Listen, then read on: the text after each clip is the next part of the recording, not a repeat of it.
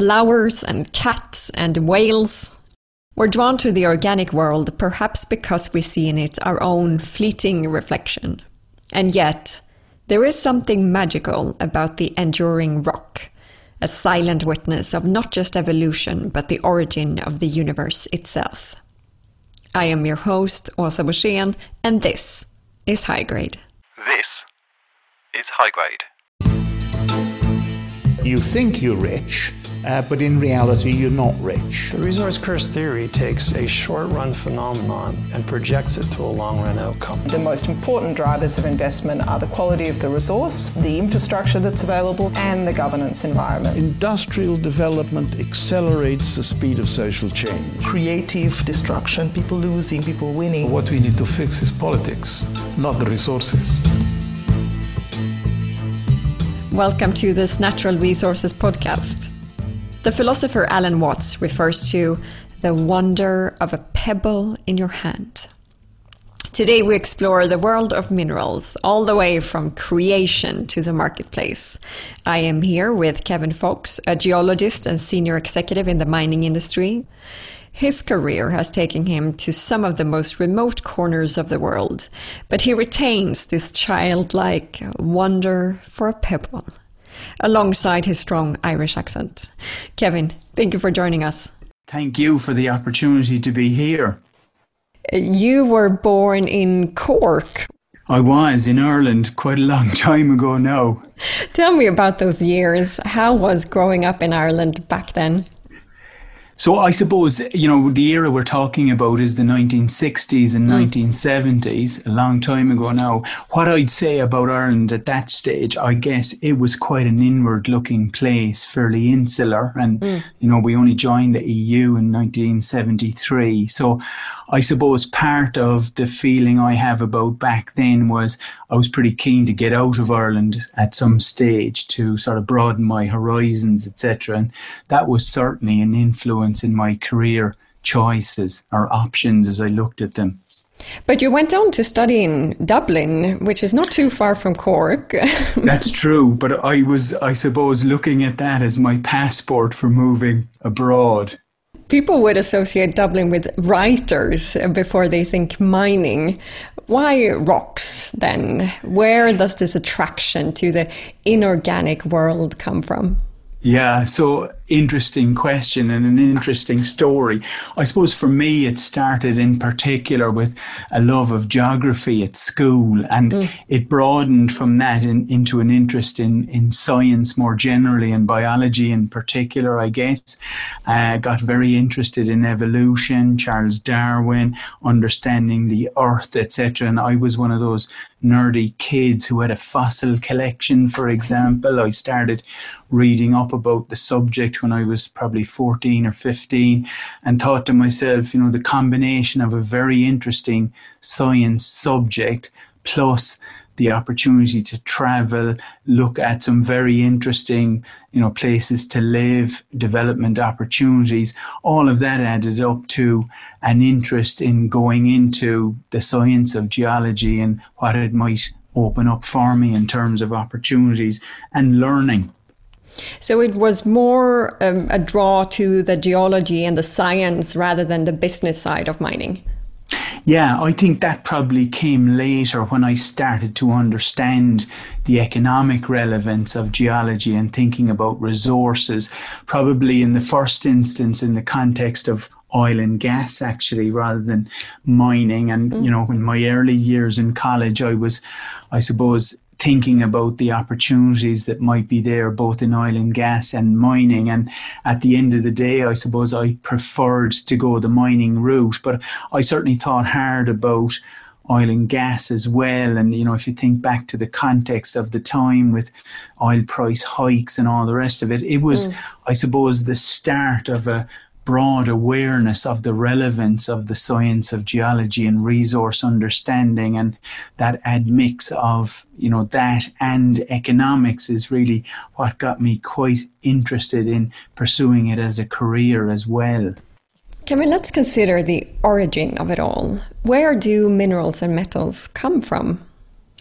So if you, I suppose, take a step back and say, you know, how long has the Earth been around? Well, the answer obviously is an awful long time. I mean, I think, subject to correction, of course, the oldest rocks known now are probably about 4.5 billion years. And, you know, that's really a testament to the origins of the Earth, probably go back even further before that. In fact, they certainly do, to the Big Bang and, you know, how it all came into being, etc. So, I mean, since then, obviously, the Earth has evolved an awful long way, but the basic makeup of it, the rocks, etc., and the composition of those rocks, minerals, has been relatively consistent over the last couple of billion years. There has been evolution of the atmosphere, which has changed how rocks form, and some of the rock formations that formed 4 billion years ago, some of the very old iron formations, for example, probably wouldn't form in the same way now. But a lot of the, you know, the products of the origin of the Earth are still with us in terms of, you know, some of the most common minerals are, for example, oxygen, aluminium, the iron minerals, etc. So the elements that make up the minerals have changed to some degree, but still have a long, long history in terms of their presence in the Earth's crust. It's fascinating. Is it true that the center of the world is just a big ball of melting iron ore?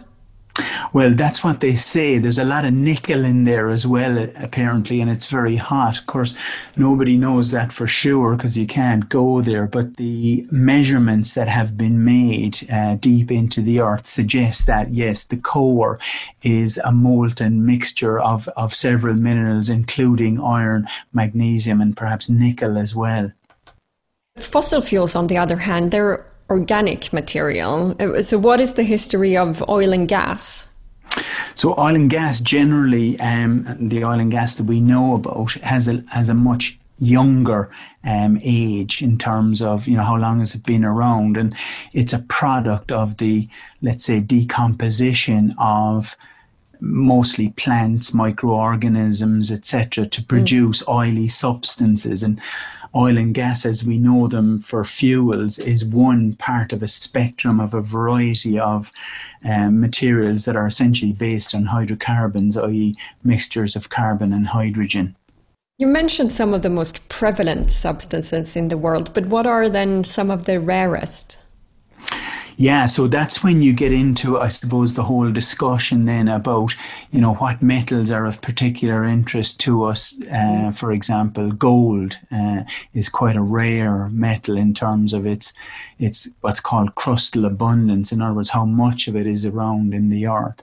Minerals such as iron are a lot more common, for example, and would have a much higher crustal abundance. The very rare metals such as platinum, palladium, for example, are quite scarce. And then if you talk about substances like diamonds, for example, very uncommon, hard to find, and as a result quite valued for their rarity value. So is there a correlation between abundance and price? I'd say broadly that probably is true. I mean, it's all about, you know, how relevant or how useful some of those minerals are as well. And of course, that drives demand, and, you know, supply is one side of the equation and demand is the other. And the combination of the two is really what determines price. Value in use, as we often call it, is a reflection of just how much do we need to use copper or iron or gold or silver or some of the other metals that we employ in, you know, all sorts of aspects of our lives, etc. There are minerals and metals literally everywhere, but why is it then so difficult to find viable deposits?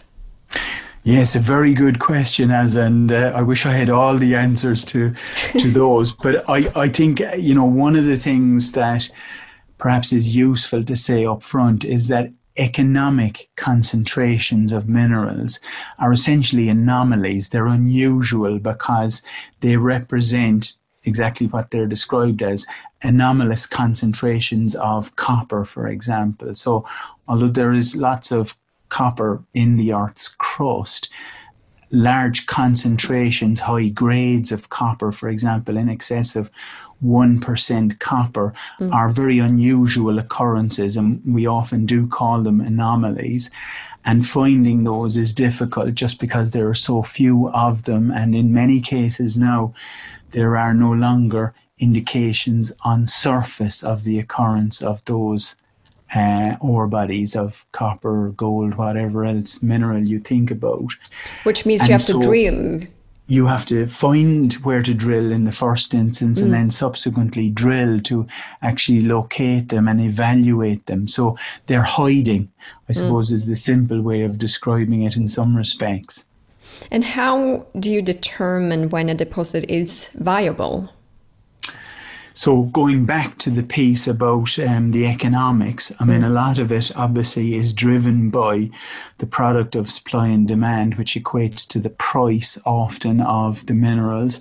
So you've got to find a concentration of that mineral, whatever it is, that is sufficiently high grade or appropriate grade and scale in terms of the tons of those minerals that are available to make the mining, the extraction and the subsequent processing of those minerals economically viable.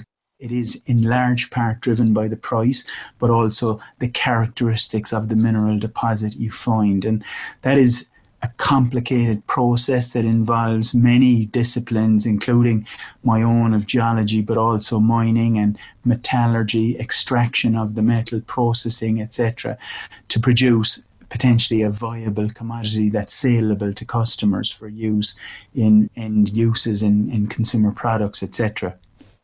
There is an important distinction between mineral resources and reserves.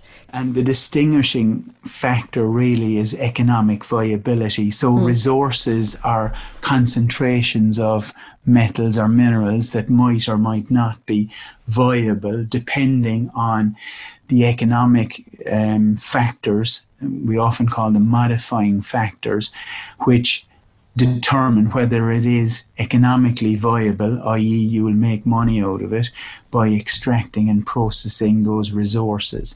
Sometimes, for a variety of reasons, perhaps the cost of extraction, it just is not viable to extract a resource at the price prevailing at a particular time. It may change because of supply and demand, and so a grade of copper of, let's say, 1% might be valuable in some contexts.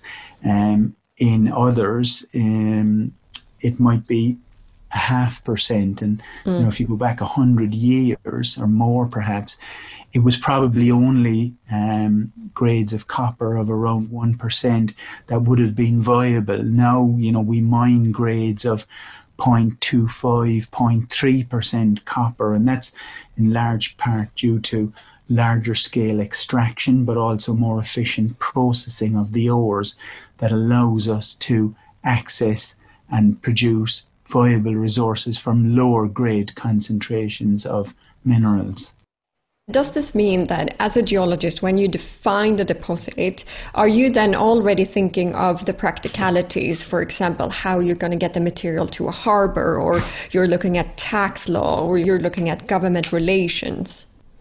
Yes, I mean, and oftentimes you think about it in advance because, the reality is there are some parts of the world where there may well be potentially attractive concentrations of minerals, but because of distance from infrastructure or particular difficulties in accessing the area, it's just very hard to see how some of those resources could ever be viable in the prevailing economic conditions. So that's one of the factors we use before we start thinking about where we would go to look for minerals. The whole potential for turning it into an economic prospect. And when we do locate concentrations of metals, minerals that we think are viable, it does start that whole train of evaluation of infrastructure requirements, capital cost for developing a mine, the likely operating cost, the interaction with local communities, which is very,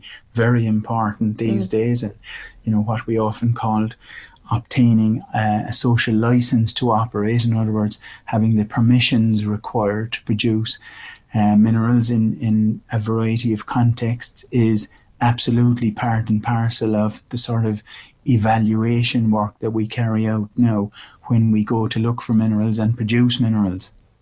I'm very interested in the practical aspects of this. How do you find minerals? Where do you start? So there's a famous saying in our industry that the best place to go look for more minerals is close to somewhere you know there are some minerals. And that's, I suppose, a cheeky way of saying that there are particular areas in the Earth's surface that have a tendency to concentrate these minerals.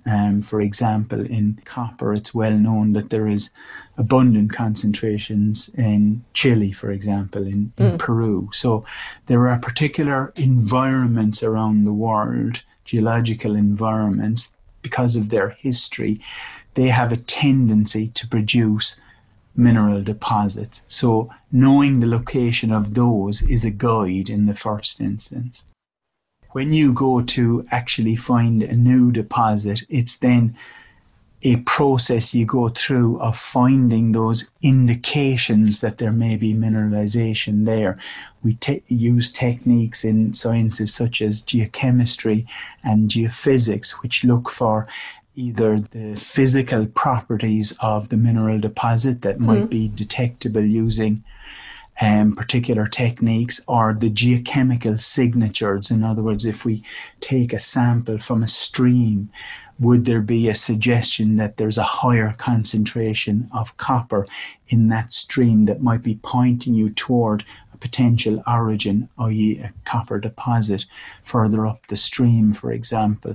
There are lots of techniques we use these days using satellites to analyse the Earth's surface to see if there are unusual indications of a mineral deposit. And this term I've used before, which is anomalies. We are always on the lookout for anomalies, i.e. something different that might suggest the presence of mineralization. How much of a gamble is this? What are the statistical chances of finding something and then eventually turn it into a profitable mine, hopefully? Yeah, statistically, it's a situation where the odds are mostly against you, unfortunately. So, you know, there's a reason why some of these minerals attract very high prices. And, you know, as I said, it goes back to the balance between supply and demand. And supply is often, you know, a recognition of the fact that some of these minerals are just scarce and they're hard to find. And I suppose, you know, if I was to point at some in particular, the platinum group metals, they're quite rare. They only occur in specific locations in the Earth's surface, and they're very difficult to find economic concentrations.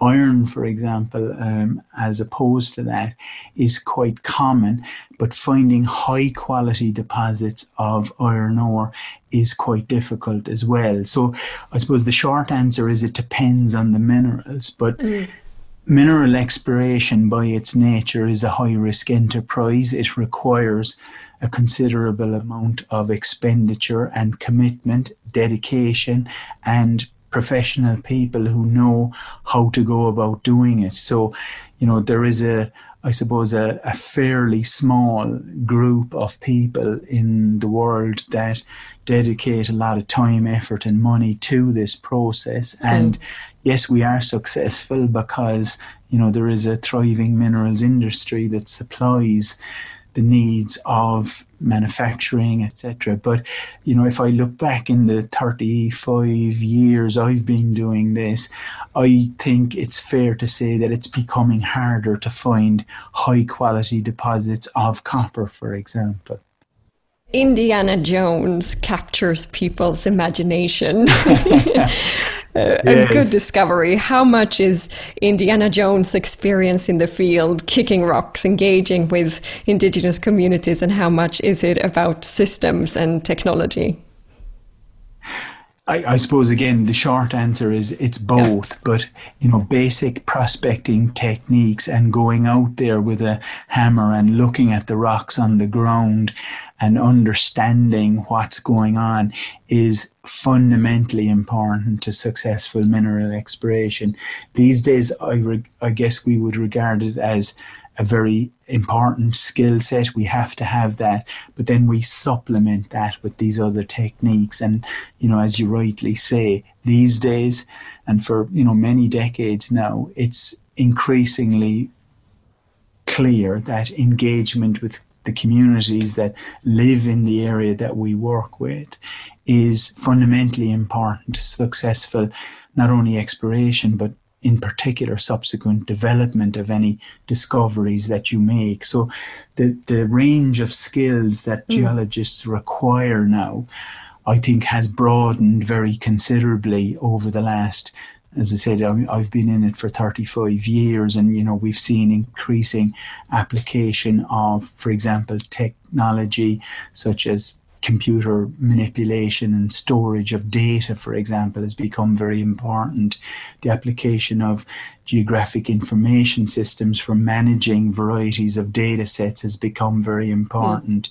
But those basic geological mapping skills, recognition of minerals and the types of alteration that often occur with mineral occurrences is very important. And those, skills in communication and management of teams, etc., in remote locations, because you are often in remote locations, very important skill sets as well. And do the big mining houses have competitive advantage in exploration? Why not outsource it to specialist firms, the so-called juniors? Yeah, so that's a very interesting question, and we have often thought about the options that might be there for mineral exploration and what constitutes the key factors in successful mineral exploration.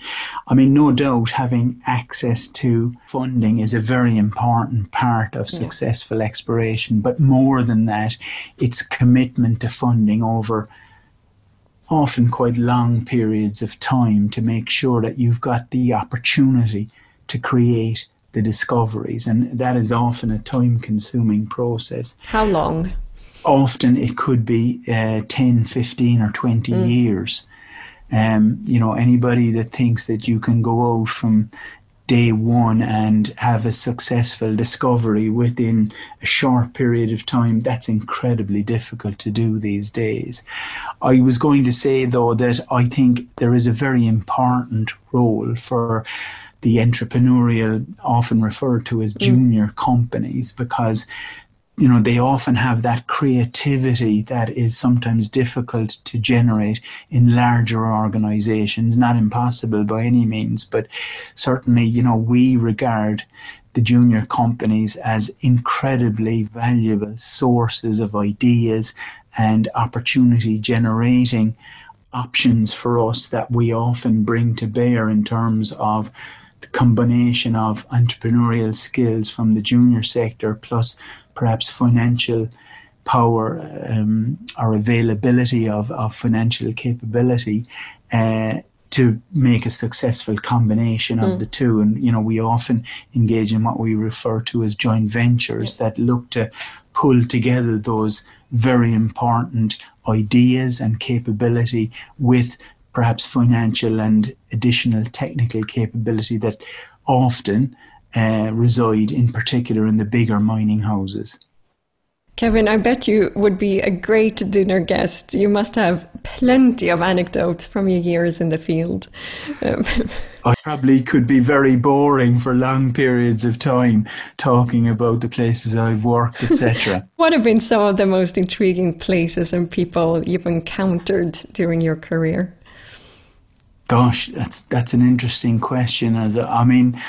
I guess, the first thing I'd say is I've been incredibly fortunate in having the opportunities to work in mostly developing countries, actually. I spent 18 years in Africa. I spent 10 years in South America. And, in all of those places, I guess the really interesting opportunities it created, not just for doing the work that we do, but, seeing the social and political context of all of those countries, how they've, changed over time, and, the political events that were there when I was there, and how that has changed the countries has been a fascinating aspect of what I've done.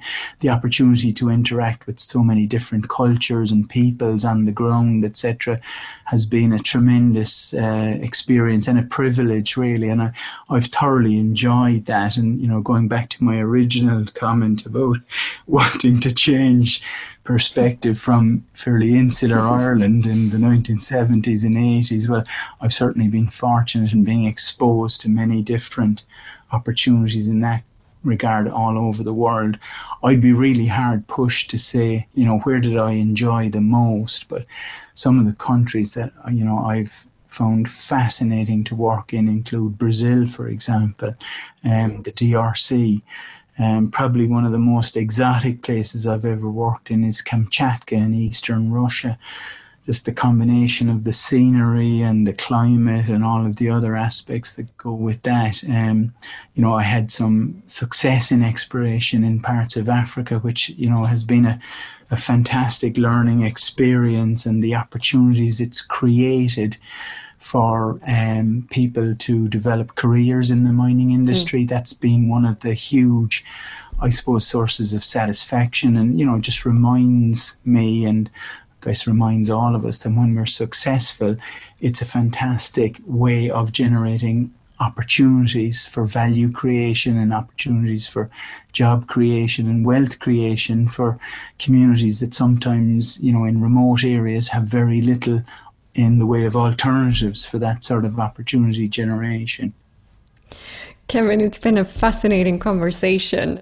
Thank you so much for joining High Grade. You're welcome, and thank you very much for the opportunity. And to our listeners, thank you for joining us today. I hope you enjoyed this journey from the creation of the universe to today's mining industry. This podcast was done with support from the German Federal Ministry for Economic Cooperation and Development through BGR and the Inter-American Development Bank. Make sure to subscribe to our channel on whichever podcast platform you are using. We will be back very soon. Until then, so long.